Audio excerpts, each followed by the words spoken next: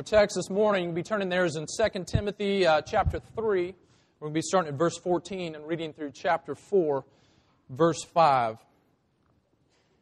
If you happen to be using one of our pew Bibles, you'll find that on page 996 of that Bible. Good morning. I'm Brandon Barrett, the lead pastor here at Grace Covenant, and it's good to be here. And again, let me reiterate, for those of you that are visiting, we're glad you're here. Thanks for being here this morning to worship with us. And you're coming in the middle of a series, a sermon series this fall called Vital Worship. And we're talking week in and week out about what it means as God's people to enter into this act of worship. That's what we do together on a Sunday morning, and entering into a life of worship.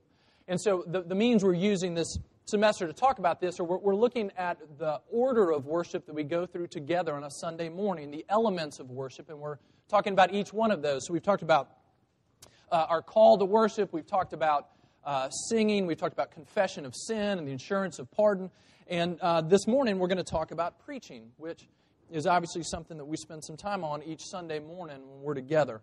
And so that's what Paul, in this passage to 2 Timothy, is writing to Timothy. Timothy is his younger protege, and Paul is writing this right near the end of his life, encouraging this young minister to stay strong in the preaching of the Word. Is we're going to see one of the things that he focuses specifically on. And he tells Timothy this in the midst of a world and a culture that was often hostile to truth. And so he says, Timothy, you need to care about what's true. And so he speaks these as words of encouragement to him. So let's pray together, and then we'll jump right in and see Paul's word to Timothy and God's word to us. Let's pray. Father, we come to you this morning as people very much in need of the truth. You've created us as human beings to be a people who subsist on truth. You're a God who speaks truth to us, and we're a people always in need of it from your mouth. Would you speak to us even this morning? Lord, we thank you that you give us the gift of leaning close that you might speak to us. And so we look to you now and pray that you would open your word to us and open our hearts to your word, and that you do this by the power of your Spirit. And it's in Jesus' name that we pray. Amen. Okay, 2 Timothy chapter 3, verse 14 through chapter 4, verse 5. But as for you, continue in what you have learned and have firmly believed, knowing from whom you learned it, how from childhood you have been acquainted with the sacred writings, which are able to make you wise for salvation through faith in Christ Jesus. All Scripture is breathed out by God and profitable for teaching, for reproof, for correction, and for training in righteousness, that the man of God may be competent, equipped for every good work. I charge you in the presence of God and of Christ Jesus, who is to judge the living and the dead, and by His appearing in His kingdom, preach the word. Be ready in season and out of season, reprove, rebuke, and exhort with complete patience in teaching. For the time is coming when people will not endure sound teaching, but having itching ears, they will accumulate for themselves teachers to suit their own passions. And they will turn away from listening to the truth and wander off into myths. As for you, always be sober-minded, endure suffering, do the work of an evangelist, fulfill your ministry. This is God's word. It's given for our good and His glory. I was thinking this week that we're a people in an election time that are particularly aware of and conscious of our needs. Now, the truth is we're people who are always aware and fairly vocal about our needs. But in election times even more so, because we expect our presidential candidates to be able to address the things that we really need in life. So if you've seen any of the presidential elections or the vice presidential election, you remember there's a moderator who says something like this: welcome, we're glad that you're here. I've spent the last week culling through the 10,000 emails that I received with questions from America to ask these people, and so now I'm going to ask these questions. And people write in, and the moderator's job is to come up with questions that address the things that are most important and the things that are most essential. And so for us, this election, for many of us, the economy is on our mind. What is the next president going to do to help us in the middle of this time of economic stress? The wars that we're engaged in right now, energy needs. So you name it. We have these needs, and they're on the surface for us as a culture. But think about the question you have not heard on any of the presidential debates. At no point has the moderator said, I've been getting all these questions and email requests this week for this question, and goes on to ask the two candidates, if you become the next president of the United States, what are you going to do to ensure that good, solid, biblical preaching is really upheld in our world today? What are you going to do? Well, we haven't heard that question, and honestly, I don't want to hear that question on a presidential debate. That's not the president's job. But simply to say, this is a time when we do hear those questions of, and we so quickly ask those questions of what we think is most central to us. And it's many of those things we've listed, the economy and jobs and all of those, which are very, extremely important questions. But here's the point here, and our point from the passage this morning. God thinks that the preaching of His Word is utterly central to what we need as His people.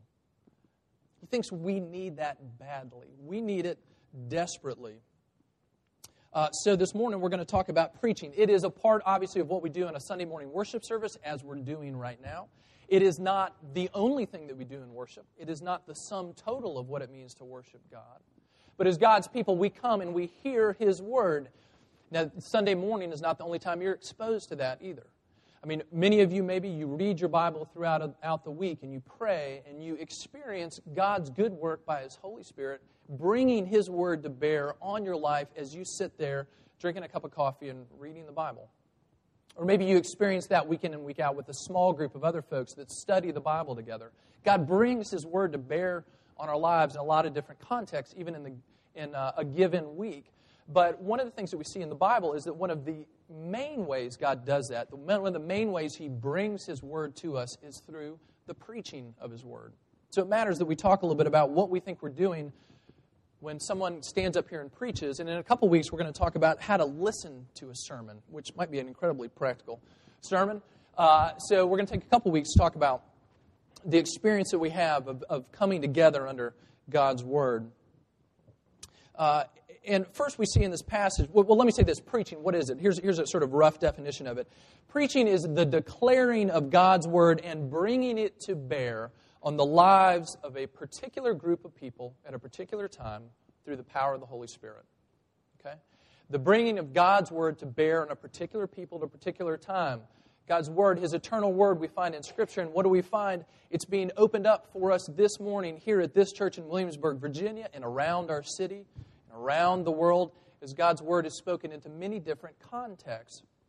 And preachers stand up to bring the Word to bear to those particular people. So for us here this morning, our congregation, God bringing His Word to bear.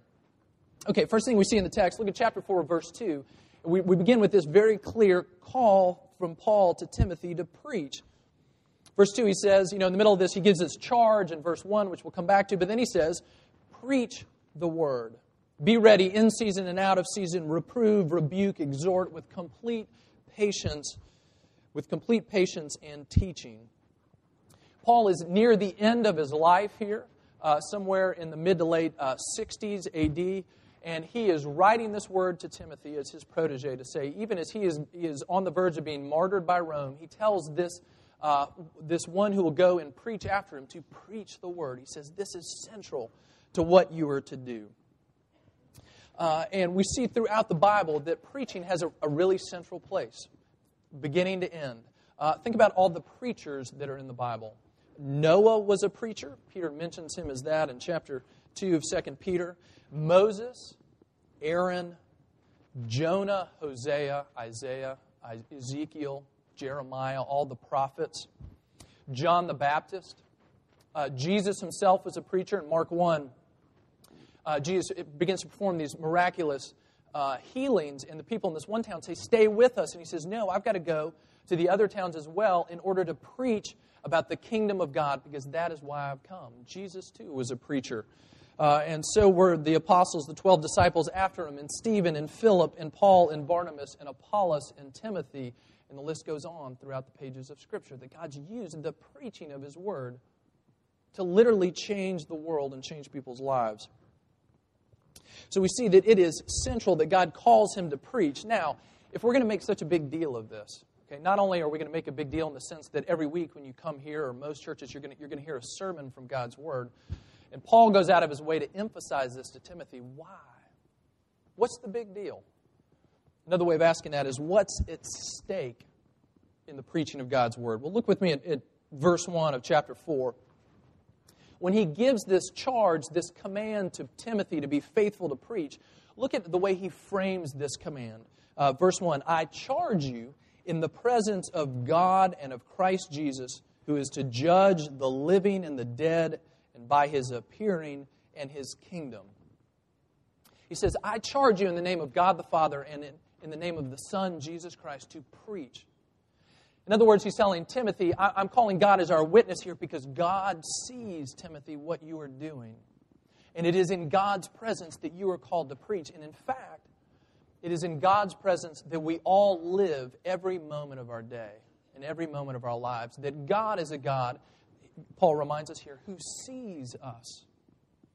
We live in his presence. Our lives are always open before him. He sees everything. And he calls Timothy to preach into that reality of our lives and our hearts. Now, maybe like me, you have friends that are just very insightful, that seem to just sort of pick up vibes from other people. I am completely not like this. But I have friends where you'll walk in a room and you'll have a conversation. You guys will both be there for the same conversation. You'll come back out and that friend will say, that person's really struggling. And you're like, we talked about the weather. I know, but you can just tell there's something going on. I'm like, I can't tell. I'm glad that you can. And maybe you're like that. Maybe you've got this incredible radar to pick up on what's going around you. And if you have friends like that, you know that if you want to hide something, you've got to be extra careful because there's your perceptive friend, right? What Paul's reminding Timothy is where our perception, falls short. God's is always perfect. Everything in all of us are an open book in front of him. We lie utterly exposed before him. And so Paul says to Timothy, we are all people who live exposed before God. You must go preach to them in order to bring them God's word, to speak into those exposed places of their lives. And he goes on and speaks of Jesus, he says, who is to judge the living and the dead, and by his appearing and by his kingdom. Okay, what's he saying? His appearing. Paul speaks of this elsewhere as well as in other places in the New Testament, that not only has Jesus appeared, not only has he come as God in the flesh, who lived a perfect life, who died our death for us, who was raised from the dead, who even now is seated at the right hand of God the Father in heaven. Not only has he appeared, he is going to appear again.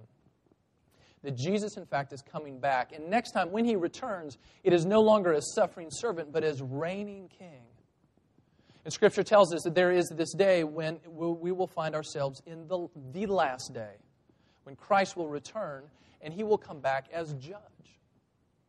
And all of our lives then, fully and finally, will be exposed before him. And all those who God has called to himself, who cling to Christ, who look to him for their salvation, will find themselves restored and reconciled to God on that day, just as we are now when we step into faith. And all those who are outside of Christ will find themselves under judgment. Okay, that's what Paul is reminding Timothy of. In other words, he's saying to Timothy, what's at stake here? Everything is at stake. The most important facts for any human being of how we are or are not in relationship to God, that is what is at stake in your preaching, Timothy. That's what you're to go and talk to people about. This is at the heart of your message. People lost and estranged from God, invited into his presence through the goodness and sacrifice of Jesus for us. He says, go tell people that. That is what you're to preach. That is the condition of all of us before God. Now, many of us, we tend to forget that that's really the weight of what's at stake for us. You know what that's like to sort of feel the important edges of things dulled at times. Many of you, I'm sure, have traveled on airplanes. I remember the first time when I took an airline trip, I was 10 years old, and I flew by myself from Tennessee to California to visit my grandparents. And I can't believe my parents stuck me on that plane by myself, but they did. And many of you guys will remember, there used to be the day I was wearing like a blue blazer like the one I'm wearing now. People used to dress up to get on the airplane. And so there I am, this little kid. And you know what it's like when you sit down in an airplane, and maybe you remember from the first time you heard this. You sit down, and then somebody stands up, airline steward or stewardess stands up, and they start to tell you what to do if the plane crashes. Right. Okay. So if this plane goes down, and if it's over water, and they start to tell you what to do, and I imagine the first time you hear that, that sort of impresses itself on you. But you ride an airplane for a while, a few times, and if you're like me, by the time you sit down in the airplane the next time, you're already reading a book by the time they're up there giving that spiel, and there's something about something in your seat is you can float, and oxygen's going to appear out of somewhere, and I don't know, somebody's going to come hold my hand if something bad happens, I'm sure. And you sort of tune it out. Well, imagine if you go and you sit in an airplane and the pilot comes on over the intercom. We have a pilot, an airline pilot in our church, Nathan. Imagine Nathan's voice if you know him coming on. He says, welcome. We're really glad you chose to fly with our airline this morning, and hope you have a great flight. I did want to let you know that soon after takeoff, we're gonna ascend about 30,000 feet, and then after about 10 minutes, one of our engines is going to fail, and we're going to come plummeting back to Earth and make a crash landing in the ocean. Have a nice flight. Drinks will be served in a minute. So he gets off the intercom, and then the person gets up and starts to give their little spiel about what to do in case of an emergency. Okay, I would put my book down at that point, and I would start to listen again, because you remember, this is incredibly relevant information, right? If you hear your plane is going to crash, well, sort of a crude analogy maybe, but what it does bring to mind, and what Paul is trying to emphasize to Timothy, is the stakes are as high as you can possibly imagine. And in fact, one day all of us are going to die or going to be alive the day when Christ returns, and we are all going to stand before his judgment seat. Paul tells Timothy, what you are preaching to people is of utmost importance to their lives. And Timothy, it's of utmost importance to your life. And that bears on us in a couple different ways. One, certainly for us, if you are somebody who has come to faith and you remember when that happened, this message felt incredibly relevant to you at that time. For you, if you're someone who is thinking about the claims of Christ and wrestling with this, it's an incredibly relevant question for you right now. But the truth is, it is an incredibly relevant question for us throughout our lives of faith, because when you come to faith in Christ, you're brought into this new life, and then you experience again and again throughout your life the speaking of God into your life as more and more he conforms you into the image of Christ and teaches you what it means to live in this new life. This word that comes to us from Scripture is relevant and life-giving and of utter importance, first to last, for all of us. Okay, that's what's at stake. Now, we're going to say something about the context of preaching. What is the world that Timothy is to be preaching into? Look at verses 3 and 4 of chapter 4. He gives some a pretty bleak forecast here. He says, the time is coming when people will not endure sound teaching, but having itching ears, they will accumulate for themselves teachers to suit their own passions. And they'll turn away from listening to the truth, and they'll wander off into myths. Okay, it's very easy for many of us to think, at some point, there was this golden age in which everybody loved to hear the message of the gospel, and culture was incredibly receptive to the truth of Christianity, and that's when the church and God's people could really grow, unlike this terrible time that we live in right now. And people and Christians have been saying that for 2,000 years, the terrible time that's happening right now. And what I think is interesting about this is that Paul says this to Timothy, in the very first century. And he says, I want you to be prepared because the time is coming. But he tells Timothy this because he's assuming that Timothy is going to experience this in his own ministry. This time that is coming is a time that is on us even now and has been for a long, long, long time. That the world would not be in and of itself receptive to the gospel. I mean, you think about the world that Paul preached into when he travels to Ephesus. And he preaches to a people who live in the city where the temple of the temple of Artemis was. And it was one of the 7 wonders of the world. And there were over 1,000 temple prostitutes to service their religion. And you think about him walking into Corinth, into an incredibly debauched culture as it was known to be at that time. Or you think about him just traveling around the Roman Empire, a world caught up in this incredible slavery to this polytheistic religion, gods around every corner. When he stands up in Athens and preaches, literally you could look out in the city and you would find a shrine, a temple to a god on every street corner. He spoke into a dark world. Okay, now here I think is the comfort for us. God's Word has always gone out into contexts like that, into contexts like ours. We don't need some golden age of cultural receptivity. God's power is greater than whatever darkness we happen to find ourselves in our own place, in our own cultural moment. Paul reminds Timothy that it is God's power that comes into this dark world, and it is bright, and God is going to use it to accomplish His purposes. So he tells Timothy, go and do not be afraid to preach, because God is going to use His Word to change people's lives. And that's true of our world, even in our cultural moment right now. He goes on, describes these guys fairly graphically. I mean, this image, this colorful image of, he says they're going to have itching ears. They're going to have these ears that are just ready for whatever the newest and latest teaching is. And it's interesting because we are a people who are always listening. Always listening. We are always hearing some voice, whether you're conscious of that or it's sort of speaking into the background. If you have small children, you've been reminded of that, as I have. Elizabeth and I will be talking in the kitchen. Our kids will be playing in the room right next to us, and they'll be doing all kinds of stuff, making noise. And at some point, one of our kids will look up and they'll ask a question about what we had just been talking about. And you're thinking, you were tuned out. Like, how did you hear what I just said? And you think, I really need to be careful what I say around my children. It's often a good reminder of that, because our kids, even when they seem tuned out, even when they're doing something else, they are absorbing like sponges what's going on around them. We saw that recently with Caroline, our daughter. Somewhere along the way, she picked up the word apparently. This was a couple months ago. And so like 9 times in every conversation, she'd say apparently. And about half the times, apparently, she'd apparently get it right. But apparently, sometimes she'd misuse it. But somewhere she'd grasped hold of this word and she was sticking it in everywhere, because we are people who are listening. So the question this text brings to us is, what are our ears itching for? What are we listening to? Because Paul's assumption and Timothy's assumption and God's assumption is that we are listening to something and someone, and often many things. Because we're listening to the answers of the questions that are kicking around in our heads even now. We're listening to the events of our lives. We're listening to the people around us that we trust. We're listening to our professors at school, the movies we watch, the newspapers, the books, the blogs that we read. We are people listening for answers. And Paul is telling Timothy, as he says here, the day is coming when people will not endure sound doctrine. Another way of translating that is healthy doctrine. That which is good for them, because we are people that tend to drink from polluted streams and eat food that is not good for us. And so he says to Timothy, it is important that your people are fed from Scripture.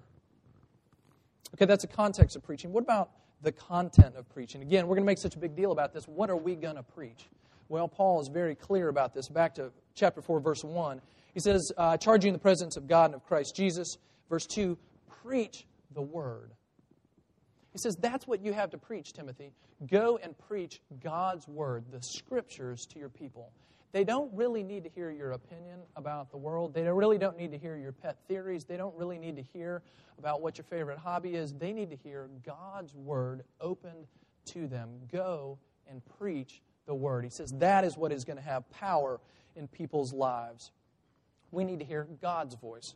Eric Alexander is a Scottish preacher and said this in an essay on preaching. He says, the true picture of the New Testament is not that of a congregation under the authority of a preacher, but of both preacher and congregation under the authority of God's written word. He says, Timothy, that is what you're to unfold for your congregation. So if that's true, if we're supposed to come back to the Scriptures, to the Bible, what is at the heart of what Scripture tells us? What is this word that it speaks into our lives? And one way to briefly answer that question is to say simply that the Bible brings to us the gospel, the good news of Jesus' salvation offered through His blood. And it's interesting, that's exactly what Paul points to. Look at what he says to Timothy back in verse 15 of chapter 3. He's talking to Timothy about having grown up in a Jewish context, being trained in the Scriptures. In verse 15 he says, how from childhood you have been acquainted with the sacred writings, the Bible, Scripture, which are able to make you wise for salvation through faith in Christ Jesus. Now what's striking about this, the Bible that Timothy grew up with was what we would call the Old Testament. Okay, he has since then received, as he's grown up, teaching about Jesus and who he was, and he's come to Christian faith. But Paul says, you grew up on the Scriptures, and they point to Jesus. That is what the Bible is about. That is the message, page in and page out, that it is driving home to us. The reality of our world is a fallen, broken place, estranged from God, and God's incredible rescue operation of bringing a lost and broken people back into right relationship with himself through the person of Jesus. Everything in the Old Testament points forward to that. All the sacrifices in the temple. The message of healing and hope that all the prophets bring to the people. Every page speaks of God's work in history coming to this culminating moment of Jesus' death and resurrection. And all of the Old Testament Scripture looks forward to it, and all of the New Testament Scripture dwells right on it. It is about this. And he says, Timothy, that is what you are to preach. So he speaks of the power of Scripture in Timothy's own life as it brought him to faith. And he goes on and speaks the power of Scripture in the believer's life as it continues to change us and mold us and, to use the theological word, sanctifies us throughout the course of our lives. Look at what he says about the Bible in chapter 3, verses 16 and 17. All Scripture is breathed out by God and profitable for teaching, for reproof, for correction, and for training in righteousness, so that the man of God may be competent, equipped for every good work.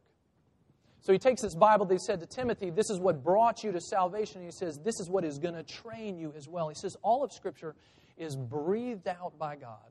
It is His Word to us. And Paul doesn't go into any sort of explanation here of how God used human writers to bring us His Word. What does he do? He goes back to the divine source of Scripture. He says, this is God's Word exhaled to you. And it does something, Timothy. It is profitable. And he goes and mentions these four things that it does. He says that it's profitable for teaching and reproof, correction, and training in righteousness. The first two of those have to do with kind of our own intellectual comprehension of what God teaches us and how He works in our lives. Our teaching, that's exactly what goes on week in and week out, as you hear sermons preached from God's Word, as you yourself come to God's Word on your own and in small groups, as you come to Sunday school and whatever other context you might be in the week when you're exposed to Scripture, that it teaches us. And not only does it teach us, when we go wrong, it reproves us. It corrects wrong doctrine, wrong thought. It comes in and changes. It's meant to change our wrong thoughts about who God is. Because God is a real and specific God.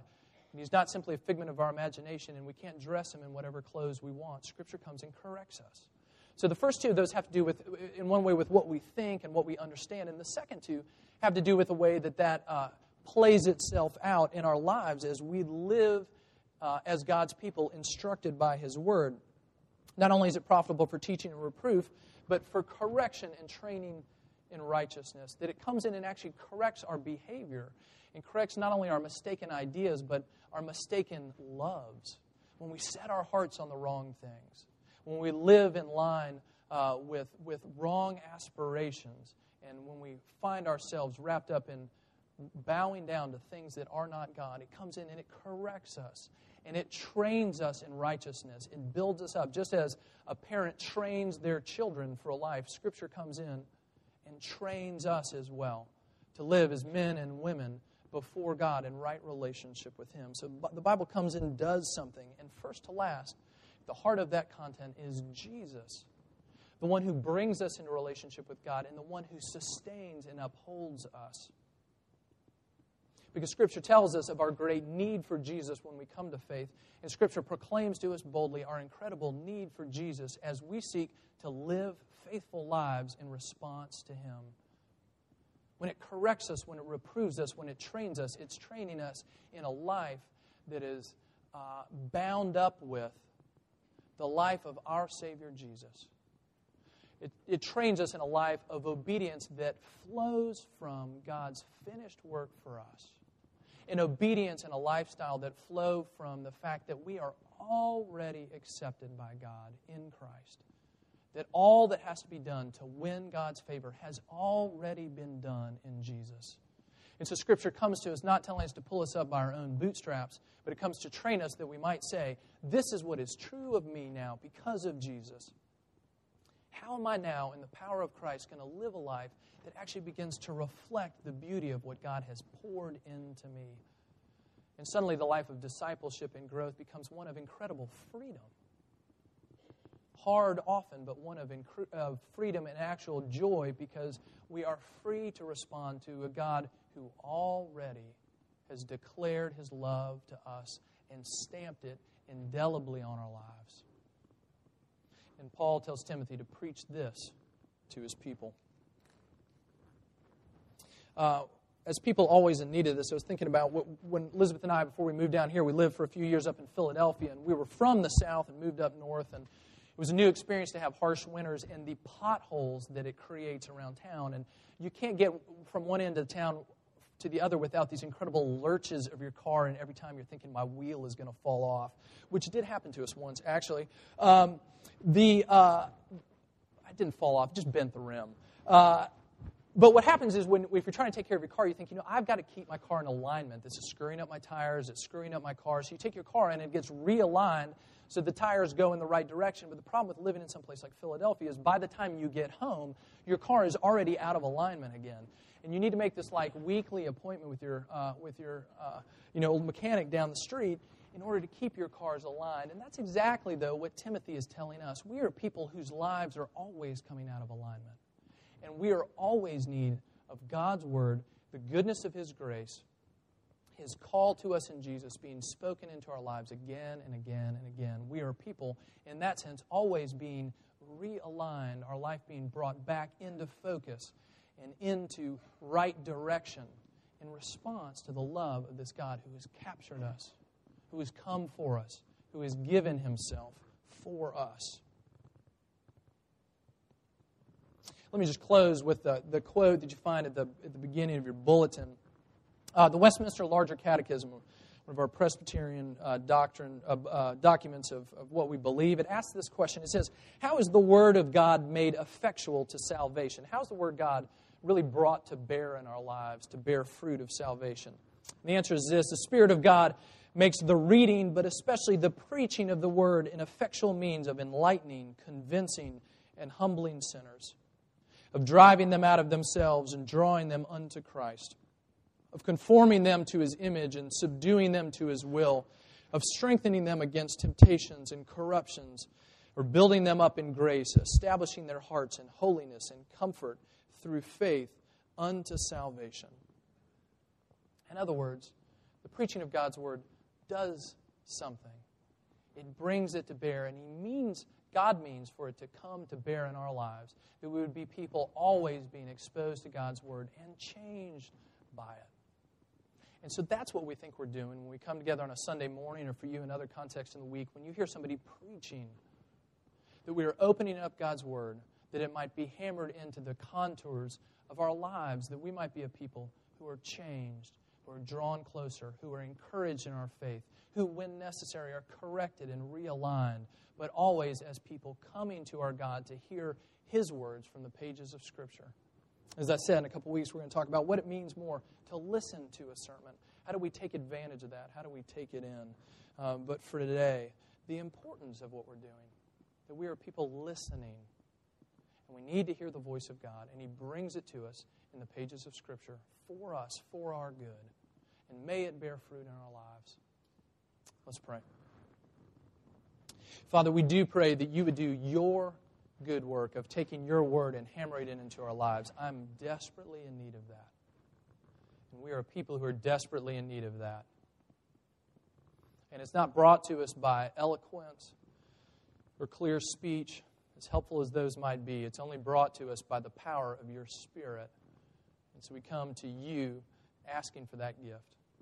Lord, even this week, would You build us up in Your Word as we look to You and rest in the goodness of the gospel for us in Jesus. And it's in His name that we pray. Amen.